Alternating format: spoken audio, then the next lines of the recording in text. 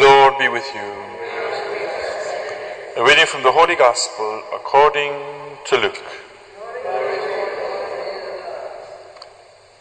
Jesus noticed a tax collector, Levi by name, sitting by the customs house and said to him, "Follow me." And leaving everything, he got up and followed him. In his honor, Levi held a great reception in his house. And with them at table was a large gathering of tax collectors and others. The Pharisees and their scribes complained to the disciples and said, "Why do you eat and drink with tax collectors and sinners?" Jesus said to them in reply, "It is not those who are well who need the doctor, but the sick.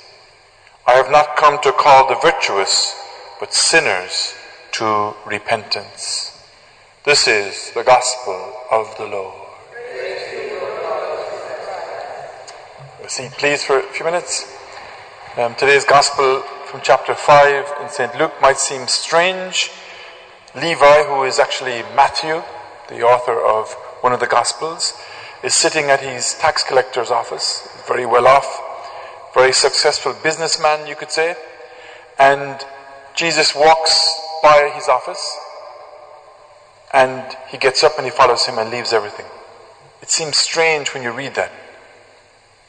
But when you look closer to the text, you see that the word used that Jesus noticed him is not just like he glimpsed him or passing by, he quickly saw him.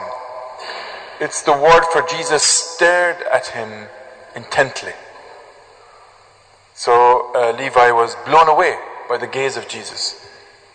And it touched him in such a way that he let go of everything that he had. And there's a very famous photograph of from Caravaggio, where you see Jesus calling Levi.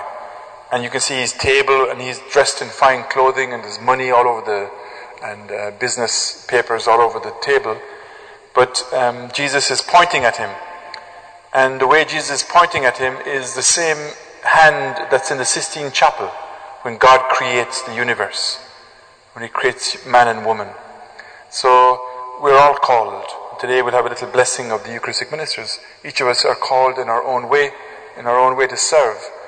And when we are called to serve, we are recreated. Jesus calls us so we can live again, so we can come to life.